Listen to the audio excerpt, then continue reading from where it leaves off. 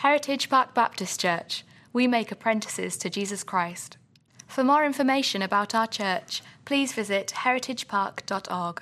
We are in this season of Advent, and if you are unfamiliar with that, maybe that's not something that has been a part of your story or a part of your experience in terms of church. It wasn't until I came here, but we focus on the four big themes: hope, peace, joy, and love, in that order.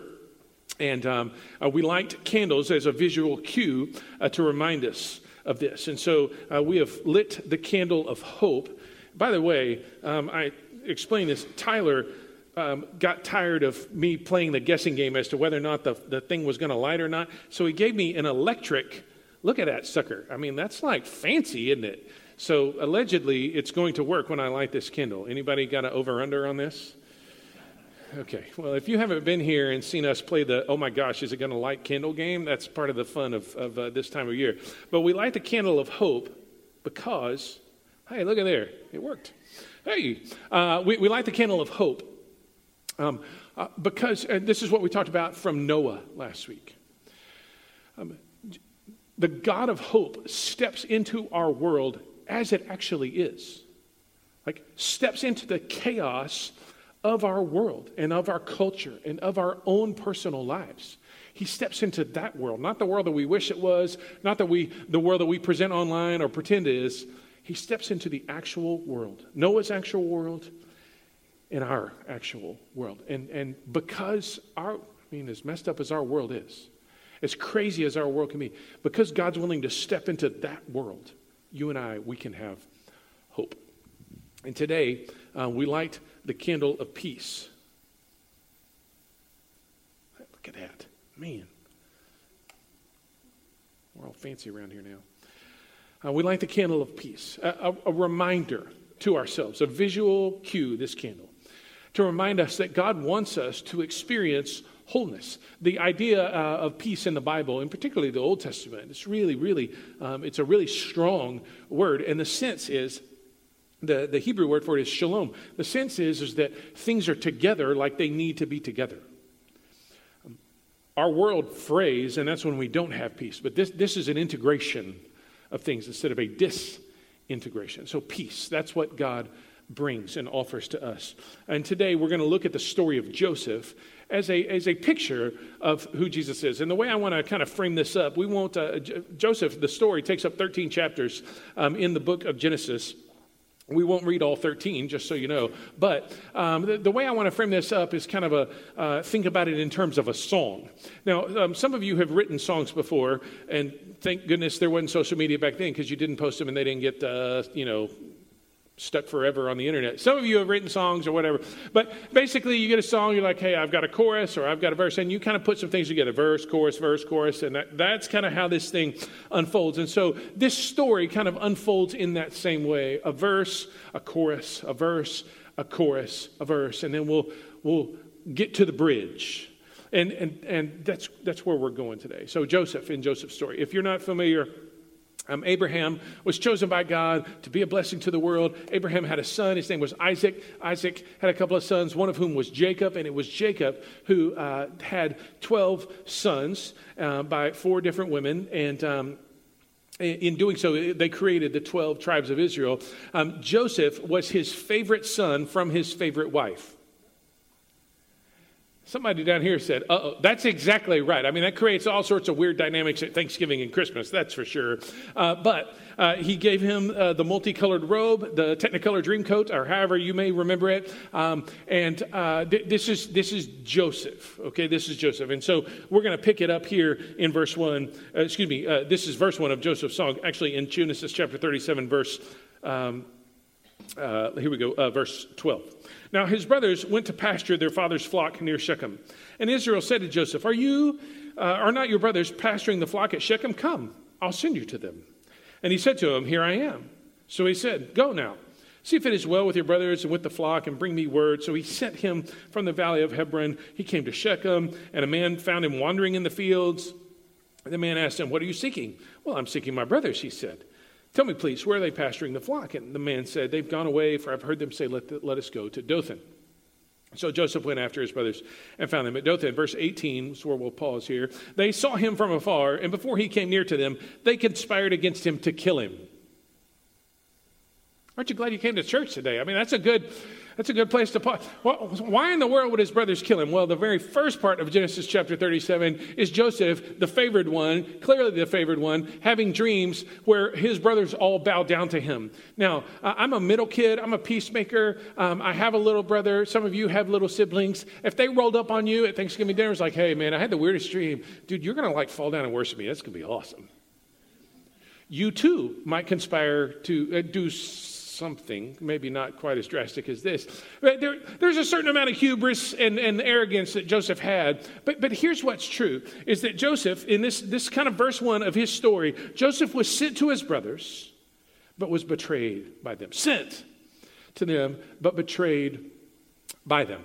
Some of that he brought on himself, again, because of his own arrogance. But here's what we find. The favored one, here's the one with the dream coat, right? The favored one was doing the Father's bidding. The favored one was doing exactly what exactly what his dad wanted him to. Ultimately, the way the rest of this verse plays out is that Reuben, his oldest brother, was like, don't kill him, let's throw him in the pit. And he was going to come back and get him and kind of make some things right. But they threw him in the pit, and then while Reuben was off, doing whatever Reuben was doing, they sold him to a traveling band who was headed to Egypt. So Joseph was then sold into slavery. That's where this ends. But here's the chorus, if you will. Here's the chorus. Just one chapter over in chapter 39, verse 2. Let's start in verse 1. Now Joseph had been brought down to Egypt, and Potiphar, an officer of Pharaoh, the captain of the guard, an Egyptian, had bought him from the Ishmaelites who had brought him down there. But listen, don't miss this. And the Lord was with Joseph. There's the chorus. That's the refrain. That's the part that we're singing a lot in this particular song. The Lord was with him. The Lord was with Joseph. He became a successful man. He was in his house in the Egyptian master. So the refrain was, God was with him. Now, here's the thing. In Joseph's particular case, his circumstances turned. The Lord was with him, and his circumstances turned. But that's not true for everyone. In fact, we'll see here in just a minute, that's not even true for Joseph over and over and over again. There were moments where he was betrayed again, forgotten again. Things didn't go his way again. It's not true for everyone. So here's the question. Do you have a God?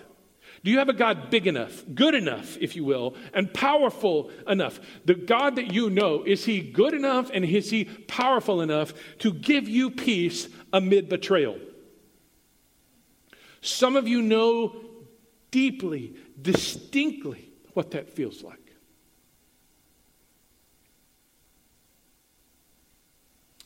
Do you have a God good enough and powerful enough to give you peace amid betrayal? Just pastorally. Who or what reminds you of that? Like, I was talking with someone before the first service, and they were telling me about something that unfolded in their life. And here's what he said. He said, but you know what? We were there in our small group, and what I figured out, what I realized, there were 15 people in that room who cared about me. They spoke peace to me. Church family, this is not an advertisement, but this is the reason we talk about circles right here. You want to be able to look people in the eye and them speak peace to you as your life is coming unwound, as your world is turned upside down. You want sitting in a row, this is good, but sitting in a circle where you can see people eye to eye and have people speak peace to you. That's good. God was with him. God was with him. He's sold into Potiphar's house. Becomes the servant of servants. And the Bible says that nothing was even, Potiphar didn't much care about anything, but he just let Joseph run the thing. And so verse 2 comes along. After the first verse and the first chorus, verse 2 comes along. Look down in chapter 39, verse 11. But one day, when he went into the house to do his work, and none of the men of the house were there in that house, she caught him, that's Potiphar's wife.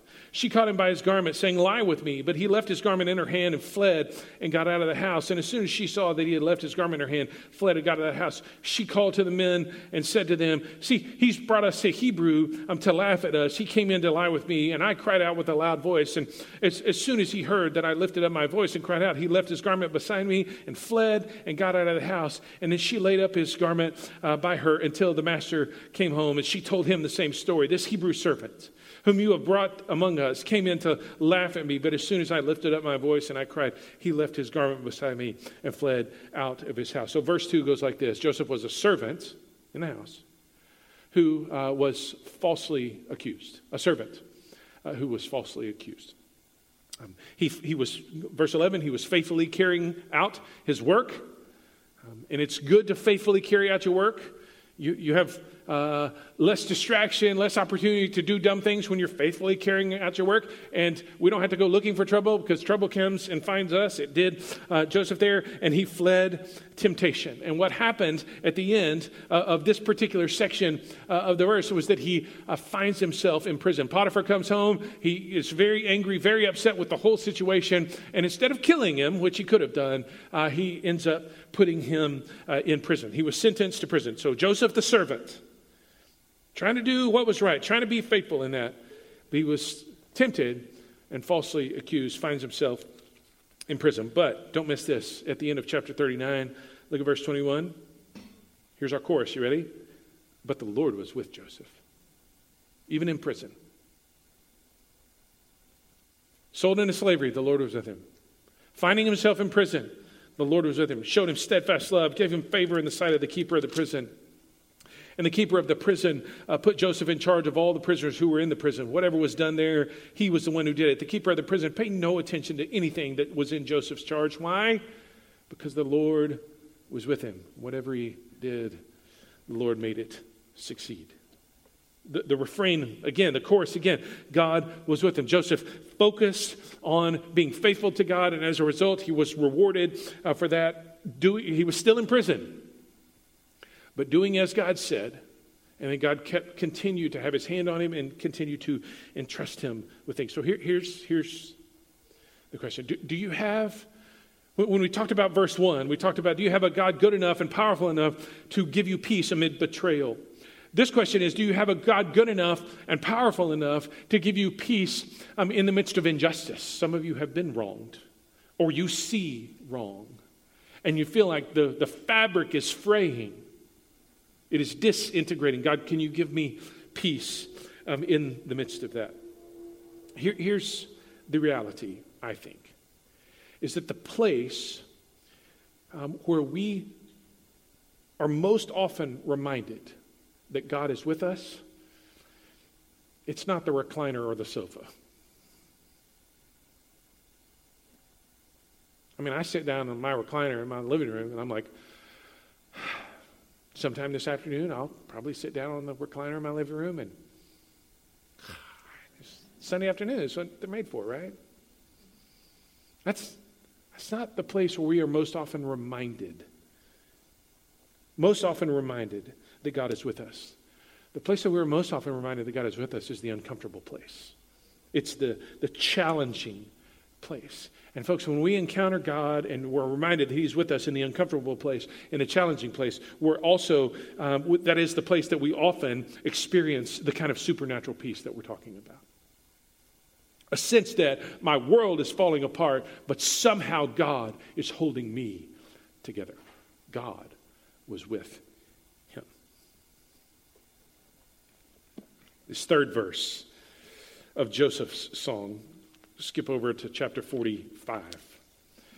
So there's a famine in the land. Joseph has helped Egypt prepare for it. Joseph's brothers end up coming down to Egypt to get food, and there's some interaction there in the 41, 42, 43, 44, in those chapters in Genesis. There's some interaction there. And in chapter 45 is where we see this third verse of Joseph's song unfold. So verse 4, we'll start there. So Joseph said to his brothers, "Come near to me, please." And they came near. And he said, "I am your brother Joseph, whom you sold into Egypt." 20 years ago this happened. 20 years ago.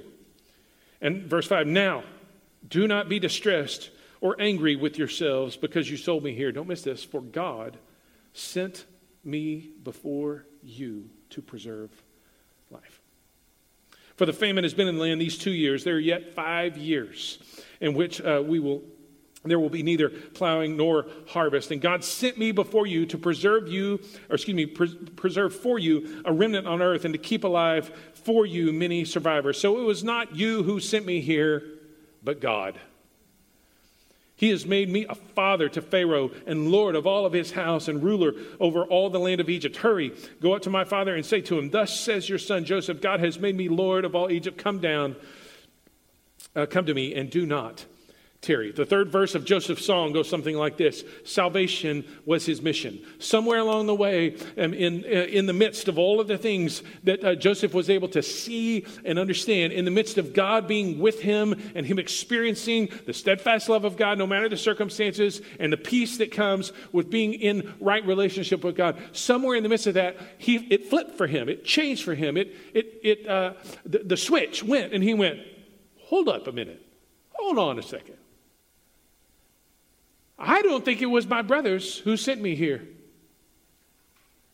I think I'm here for a much, much larger reason.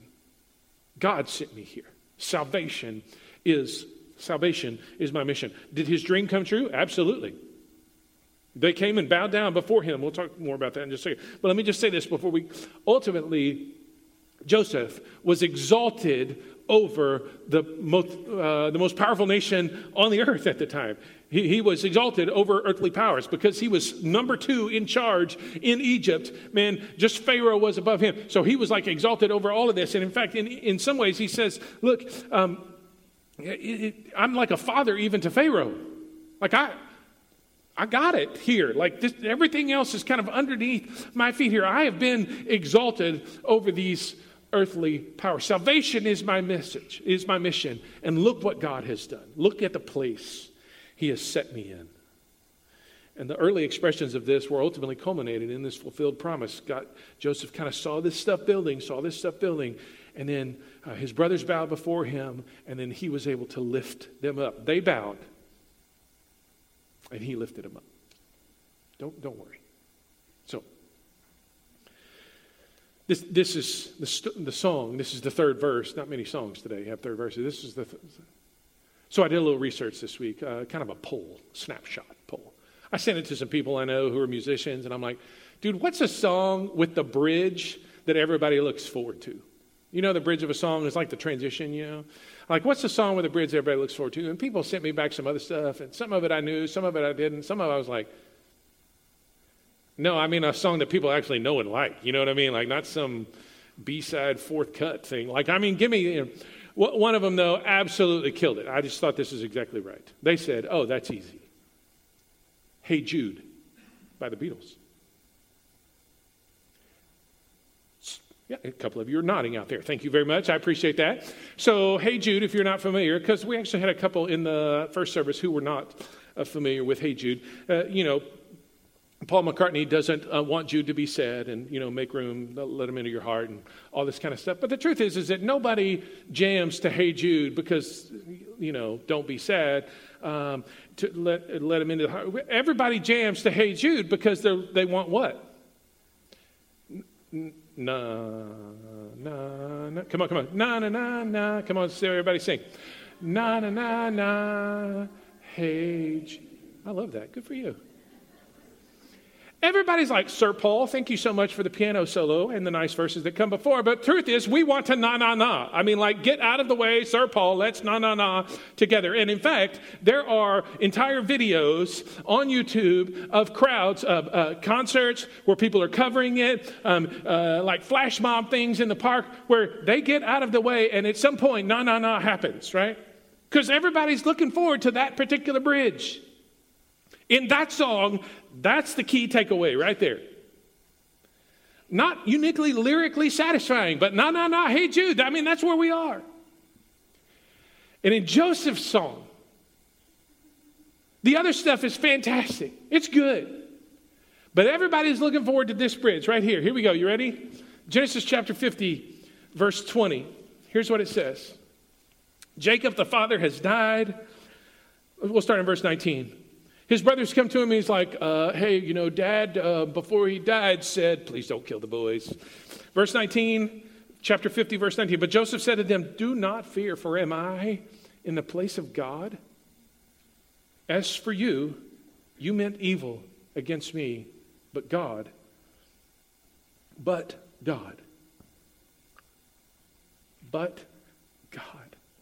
meant it for good, to bring it about that many people should be kept alive as they are today. The bridge is what was meant for evil, God meant for good. Like that's the big, that's the na right there.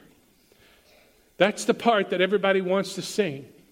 That's the God, we read it earlier in Romans chapter 8, that God causes all things to work together for good for those who love him and are called according to his. That's the thing that we want to sing. That is Joseph's song. And so do you have a God? I mean, this is the kind of good, powerful God that we have that can take something terrible in Joseph's life and enduring it for 20 years, take it and still turn it to use it for good. That is the God who is. And so this is like our experience of peace comes in the kind of sovereignty of God, in the kind of rule and reign of God, who can take something bad, who can take something that seems like it's never going to end, and ultimately and finally turn it for good. What was meant for evil, God meant for good. Nah. Our peace is rooted in, is sourced from the well of God's sovereignty. So that's Joseph's song. Sent but betrayed, but God was with him. A servant who was tempted and falsely accused, but God was with him. Salvation was his mission. And what was meant for evil, God meant for good. And the reason why we're doing this at Christmas, because this is a lot like Joseph's song, is a lot like Jesus' song.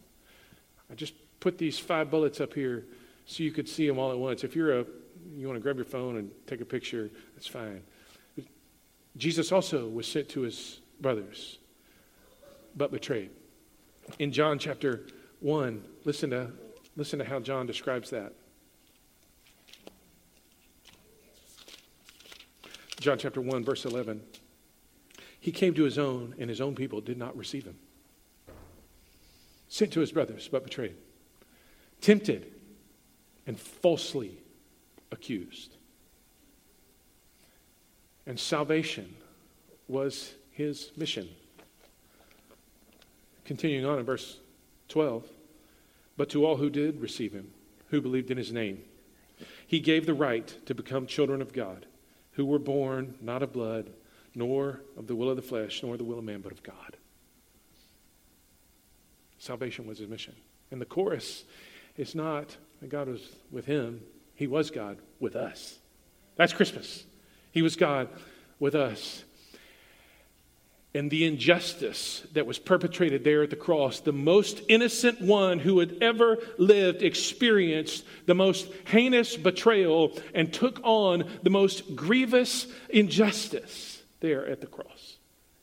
But God, what was meant for evil, God meant for good. And Jesus himself was exalted over all earthly powers. So we're going to come to communion and remember that. He was sent to his own, but his own did not receive him. But to those who did, for us, he gave us the right to become children of God.